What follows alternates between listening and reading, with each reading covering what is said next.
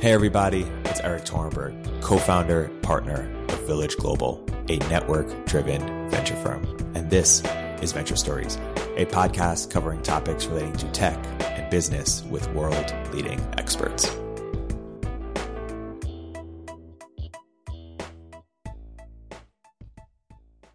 Hey everybody, welcome to another episode of Venture Stories by Village Global. I'm here today with a very special guest, longtime friend, Liz Fosslien. Liz, welcome to the podcast. Hello, Eric. Thanks for having me on. Liz, you have just published a new book. Talk about the book and talk about how it came to be. Yeah, so the book is called No Hard Feelings, The Secret Power of Embracing Emotions at Work. And it's well-researched and also illustrated.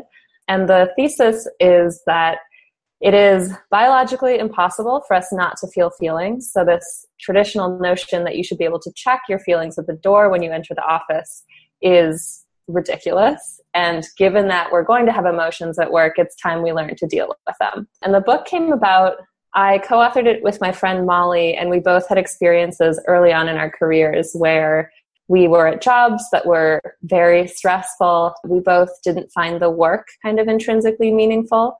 And, there are ways to manage that, but we didn't know how to do that. We also, neither of us thought that it was something we could talk about with people. We felt like we were both the only people experiencing anxiety at work, questioning whether we should be there. And because we were suppressing all of those feelings, both of us actually had physical manifestations of that. I started to have really bad migraines. I was getting sick all the time. Molly had numbness in her face. So those experiences, I think, really made us both interested in better understanding how we could have mitigated those symptoms and been more open about our feelings. But then also, what was wrong with those jobs, like what was missing from that work we were doing. And so we had those separate experiences. And when we met a few years after that, it just seemed like a great topic for a book. And what did you learn reflecting about maybe what wasn't in those environments or what you could have done differently? Is it, is it TLDR, communicate more? Yeah, kind of, yeah.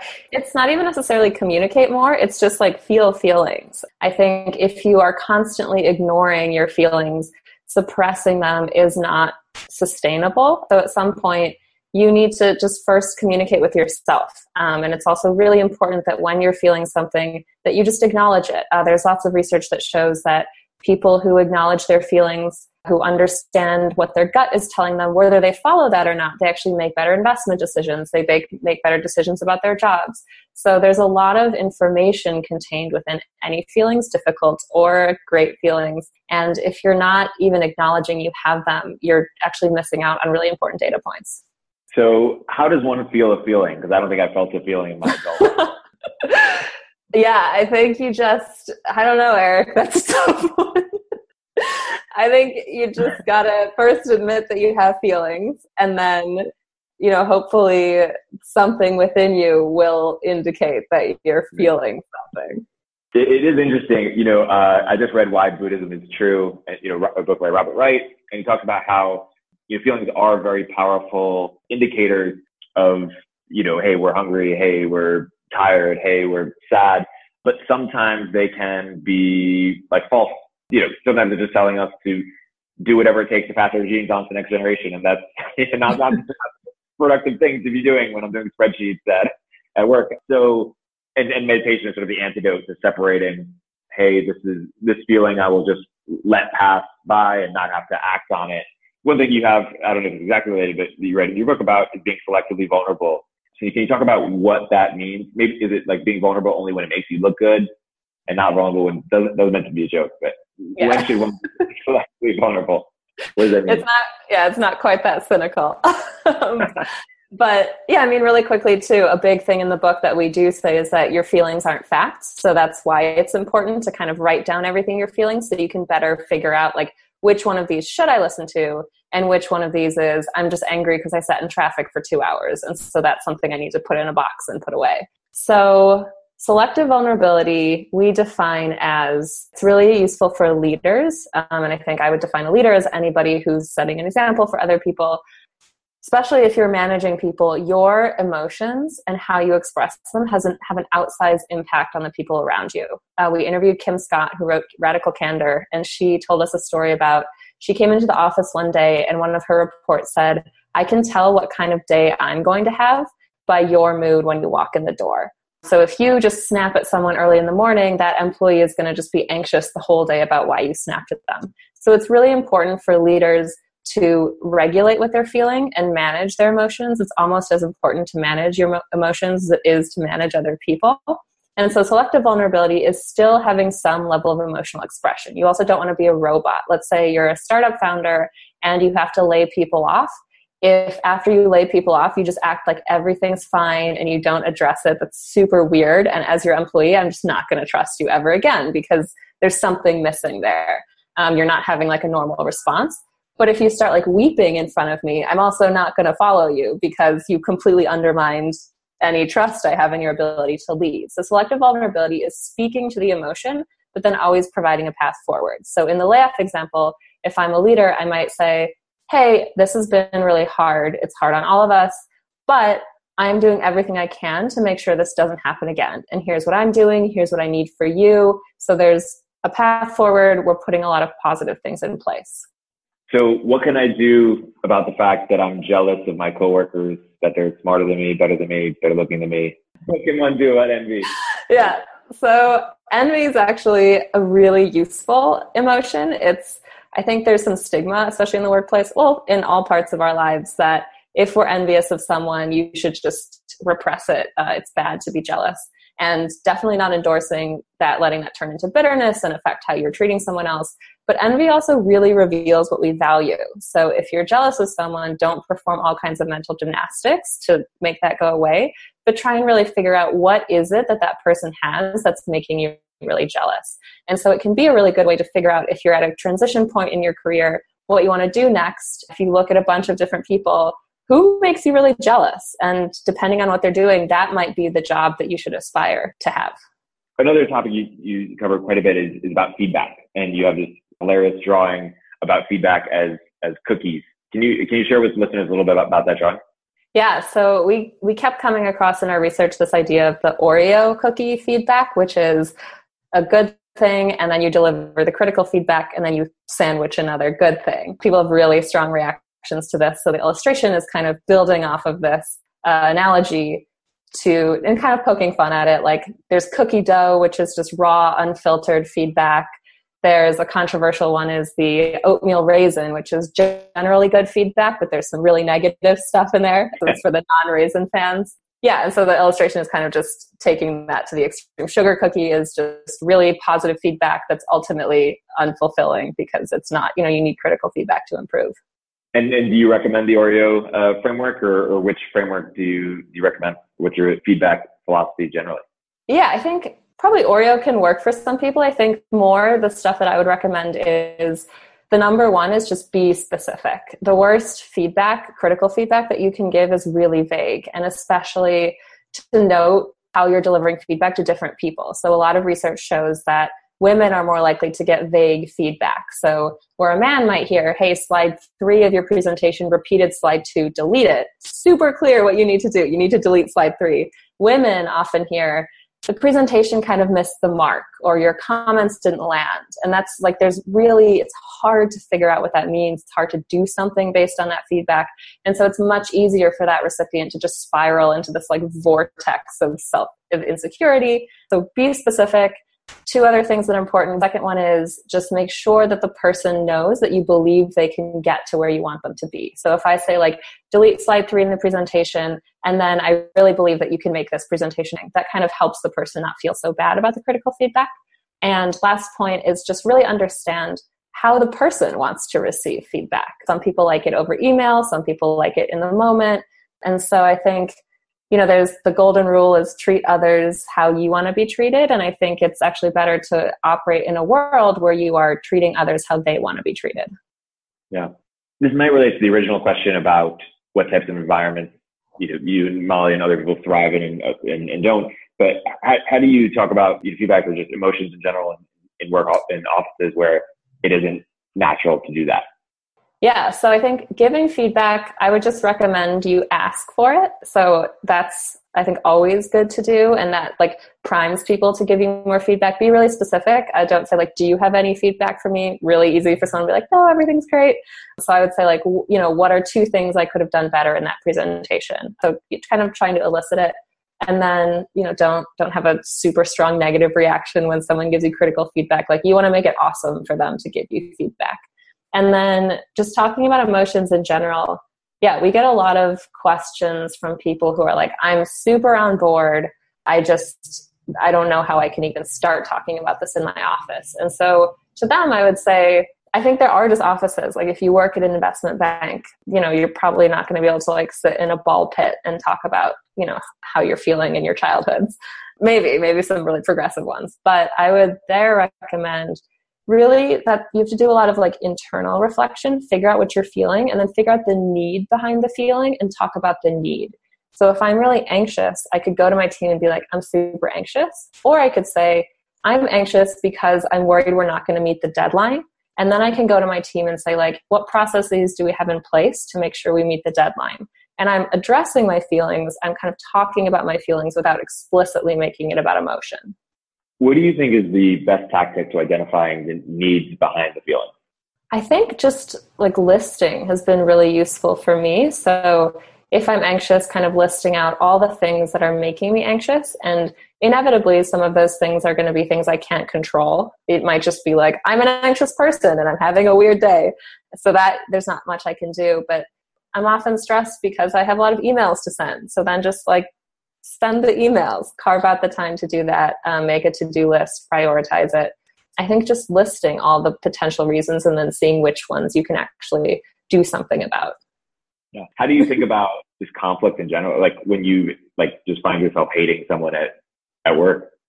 Yeah. So I think the first thing is just, if you're finding yourself getting really heated, just take a step back. Like there's usually nothing that you really need to lean into and keep digging in about. I really hate the advice, don't go to bed angry. Like go to bed angry. Often you should just sleep and then you'll wake up and kind of be able to think about the situation more rationally. I think it's inevitable that there's going to be people that you don't like that you have to work with. So I think really trying to keep discussions about the work so that can alleviate a lot of conflict. I think conflict is really poisonous when it becomes personal. So if you send me a draft and I don't like the draft, instead of saying like, you always send me terrible drafts, or like, ugh, Eric's drafts suck. Like I could just say like, here are some things that should be improved. So I think just really focusing it on the work and not, just don't let yourself get mired in making it worse. Yeah. Before you wrote this book and became an expert, where did you find yourself or Molly getting into a rut the most? Like, where did you find yourself struggling the most in a way that you've seen since? Everywhere, Eric. I still struggle. I would say, I think the biggest was just really beating myself up when I had a bad day. And I would catastrophize. I would be like, I'm anxious today, or I'm feeling kind of sad today, and I'm going to feel like this forever. And then so many times I remember becoming anxious about my anxiety. Whereas now I'm better able to understand that that's kind of part, it's mindfulness. Like it's part of living, and that feeling will pass. And there's research coming out of Berkeley that shows that the people that are kind of best able to cope with sad or difficult feelings are the ones that just acknowledge it and then move on and are able to let it go, as opposed to, building this internal narrative of like, oh, I'm a depressed person. I'm an anxious this. Like, this is who I am. This is how it's always going to be. So I think now I'm just more like, tonight I need to eat some ice cream and just watch Curb Your Enthusiasm for 6 hours and I'll be fine tomorrow. Yeah. What advice do you have for people on negotiating? And not just advice on like negotiating itself, but it could be such a stressful time for people. Like it's such an anxious time. How do people sort of keep their cool around like intense negotiation? Yeah, I think the first is really come to an inner consensus. So have a strong idea of what you want and be firm about that. I think a lot of, at least for me in negotiations, suddenly when I'm in the moment, I back off a lot of the things. And I think just having confidence. And then once you're in the negotiation, first of all, treating it as a conversation. When I say come to an inner consensus, also just come to, you should have a realm of things that you want, so that you can, if they're not willing to budge on salary, maybe you can work from home a day, or maybe you can have some more vacation time. And then when you're in the conversation, really start it off on a positive note. Research shows that negotiations usually end better for both parties if you're not coming in really aggressive and contentious. So even something simple like smiling as you enter the room can set a positive tone. If you can figure out a place where you're both happy, like the other party isn't necessarily your adversary, they just might have different needs or wants, and if you can figure out how to make those match, that's great. But I think really treating it as a dialogue and not coming in seeing as like, I need to be this tough person and it's either this or that. Your chapter 2 of your book is called Health, and the subtitle is Be Less Passionate About Your Job, Why Taking a Chill Pill Makes You Healthier. Unpack that idea a little bit, because I'm really passionate about my job and I'm healthy. Eric, not everyone can be at that level. Yeah, so we're not saying don't be passionate about your job. It's more this idea that it's impossible to just sustain. I mean, I think for most people to sustain working all the time. And so when you are a little less passionate about your job, you're just able to step away from work more easily. You're able to take the breaks you need. You don't experience work FOMO when you're supposed to be on vacation. I think so many people, you send them an email and you get the out of office response, and then you immediately get like an actual response from them. That's not healthy. I think Cal Newport, he has a new book, Digital Minimalism, out. That's his big thing. It's just like, you need to step away from things and like carve out space to recharge. And so caring a little less is not caring. It's not caring. It's amazing to be passionate about your job, but it's just a pitch for taking a step back and caring about your other needs a little more. Tell me about the person who you most admire in the workplace, who you worked with or have seen work, who embodies these principles, and you can't say me. I think I'm going to say Alon, who's one of the founders of Genius/Rap Genius. And when I worked for him, I had full confidence in his ability to lead, to fundraise, to be a good manager. But he also I think he seemed like he could be tough when he needed to be, but then struck a good balance of, in one-on-ones, really listened to what I had to say, took my concerns, really was thoughtful about them. So he felt like someone I could turn to when I needed to talk to somebody about like the kind of craziness of just working at an early stage startup, but also who I just really trusted in his ability to lead. And I think that's a rare thing to find.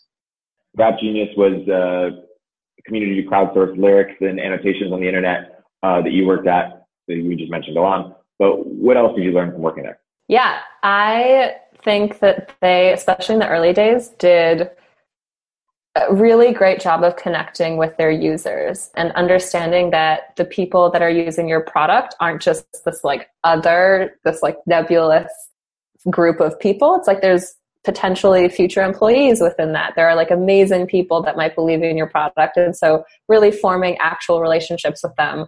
I think because of my time there, I still handwrite notes to people that follow me on Instagram. I will still send stickers. I will send tote bags and t-shirts. I think just if you are a fan, or if you like something, to get something in return from that person or from that community, it's a really magical feeling. Like you really feel part of something as opposed to like looking in on something. This is common in the startup world, but like you just need like a small core group of like really passionate fans to grow something big. And I saw that at Rap Genius. I think a lot of people that were users like did end up working there. A lot of them still work there. So that's cool. Rap Genius is a very strong community, created a culture of belonging. You talk a lot about in the book about belonging and why it's so important. Unpack that a little bit for the audience. Why is it so important, and how can people and leaders create a culture of belonging? Yeah, so belonging, we define in the book as diversity is having a seat at the table, inclusion is having a voice at the table, and belonging is having that voice be heard. So belonging is when you feel that you are valued for everything that makes you unique.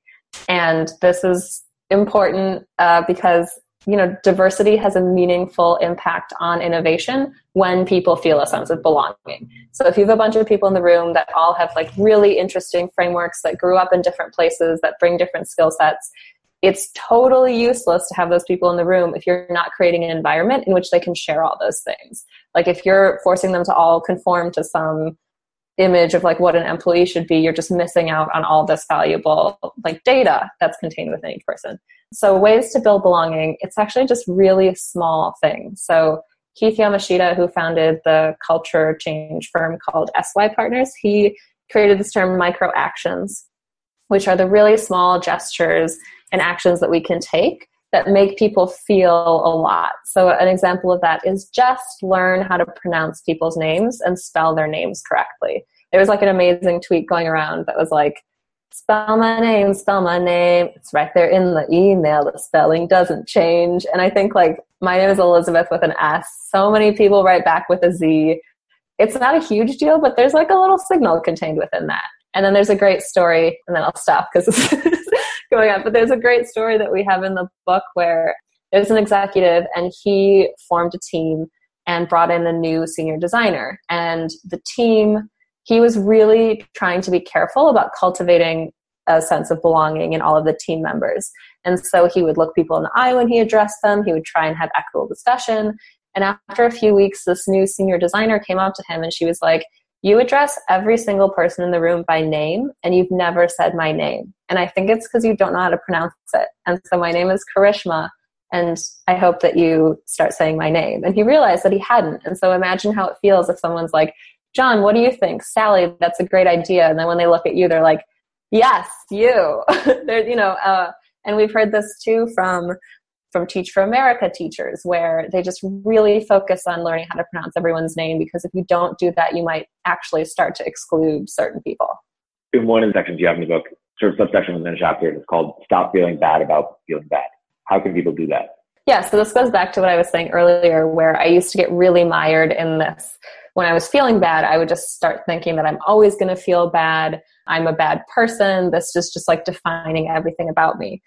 So the first thing to do is just notice when you're having these thoughts. So the psychologist Martin Seligman, he found the 3 Ps. And these are kind of dirty tricks that your brain plays on you. And a lot of people fall into these traps. So they're personalization, pervasiveness, and permanence. Personalization is thinking that the event is all your fault. Pervasiveness is thinking that the bad thing or the bad feeling is going to ruin every aspect of your life. And then permanence is what I described earlier, which is thinking that you're going to feel like this forever. So when you find yourself thinking about these, first just notice that these are common things everyone thinks, and really try and understand that your thoughts are not a reality. Your feelings aren't facts. And then for each of those things, so personalization, instead of immediately thinking, I'm the reason this bad thing happened, really try and look at it more objectively. So consider the bad thing in the scope of all the bad things that could happen to you, and then also understand that you usually don't have like 100% role in something that happened. Pervasiveness, this is again thinking that the bad feeling or the bad event is going to ruin everything. Again, really try not to become consumed with anxiety. Tiny mistake is unlikely to start a chain reaction. One bad day, it doesn't have to become like a bad month. And then finally, permanence. This is if you're ever using the words always or never, I'm always going to feel like this, I'm never going to feel happy. It's a strong indication that your self-reflection has turned self-destructive. So instead of thinking like, I'll never feel good, think again, just like this was a bad day, but tomorrow's a new day. And here are some things I'm going to do to make sure, go to the gym, maybe just stay in tonight to kind of practice self-care and hope that tomorrow feels better. So having followed your work the past half decade, this book makes sense on a couple different angles. One is just from a humor perspective, you've been very interested in work humor for a very long time. And then also you've been trying to solve your own problems. How do you sort of explain like how this fits in sort of the narrative and arc of your career, and why you particularly found work humor so funny? I mean, we've been talking about this for years. Yeah, I guess the arc is that I Oh, I just think people should treat it all a little more lightheartedly. Work is it's a crazy place. You're just put in an office building for hours a day with people that, you might not interact with otherwise. And then there's fires to put out and there's like all this crazy jargon. And so I think just generally, like if you were an alien, work would just be like a super crazy thing. So I think there's a lot of like potential for humor within that. So that's one. But then two, I would say, again, like I worked as a consultant after graduation and just like, honestly burnt out of that job. And I think some of it was that I wasn't practicing self-care. Some of it was that the work wasn't like creative, or I didn't feel it had like the kind of impact that I wanted to have. And so, yeah, I think the big thrust through all the illustration, through all the humor, is just trying to get people to treat themselves and their situations with a little more levity, but then also compassion. I think it would have done a lot for me early in my career if someone had kind of just given me like permission to just like laugh at myself, to not take it all so seriously. And then also just to be like, you're going to have bad days. And like, here's a cartoon about like, I had a bad day and it's okay. And like, I think humor does a lot to also make us feel a deep sense of belonging or feel acknowledged in a way that's not so serious. I think especially emotion at work, it can feel really scary. I think a lot of people are still in situations where they think that like successful people don't fuss, they don't feel at all. So I think humor is an incredible way of allowing people to start having that conversation. It's kind of like there's a lot of words that are like that I've picked up and I start saying them super ironically because I'm like, this word is so stupid. And then, 4 days later, it's like the word I say all the time. And this is when I worked at Rap Genius. Swag. We said swag about everything. And I thought it was so stupid when I joined. And then I was home with my parents and my mom was like, I'm going to make chicken for dinner. And I was like, swag. So stupid. So I think humor kind of can be that. I think if any of the illustrations in the book are someone's like, look at this funny thing. And they're saying this, I think it can actually be like a nice little entry point into a bigger discussion. Yeah. I want to close with a broader idea that sort of followed you in a bunch of different adventures you've had in your life. And it's the sort of, I think the way you boil it down is just send the email. Unpack that and what that's meant for you and your opportunities in life.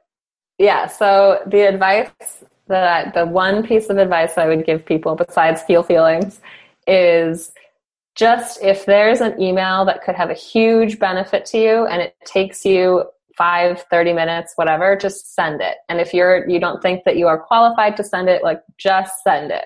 The worst thing that will happen if it's like a kind human email is that it gets ignored. And that's really not that big of a deal. So early on in my career, I drew 14 Ways an Economist Says I Love You, which are economics charts as Valentines. And one was like, the marginal returns of spending time with you will never diminish. Or the S&P was in the red, but I wasn't blue because I shorted the market and went long on you. And then I was just come out of a really bad breakup. And it was the day before Valentine's Day. And I made these charts to make myself feel better.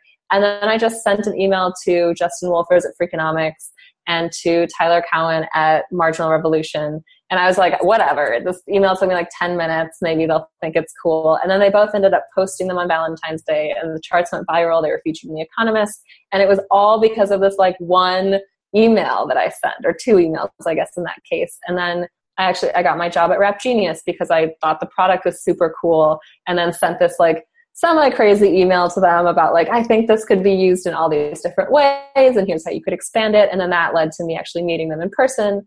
I got the book agent through an email. I saw that someone was liking some of my tweets and she was a literary agent. So I sent her an email and was like, I want to write a children's book about a little girl named Catastrophe who solves problems with math. And she wrote back and was like, no, you can write the children's book later in your life, but like, what about a business book? So that got the ball rolling there. So I think I just had so many opportunities come from just like sending that one email. Yeah, totally. So with that, Liz, thank you so much for coming on the podcast. The book is No Hard Feelings. It's fantastic. It has great cartoons. Liz, where can people learn more and what should they stay tuned for? Yeah, so No Hard Feelings is sold Amazon, Barnes & Nobles, anywhere books are sold. And then I think probably our website, Liz and Molly, MOLLIE.com, and then Liz and Molly on Twitter and Instagram. That's where we're putting all the good stuff. Thank you so much, Liz. Thanks. It's been a great episode. Thanks, Eric.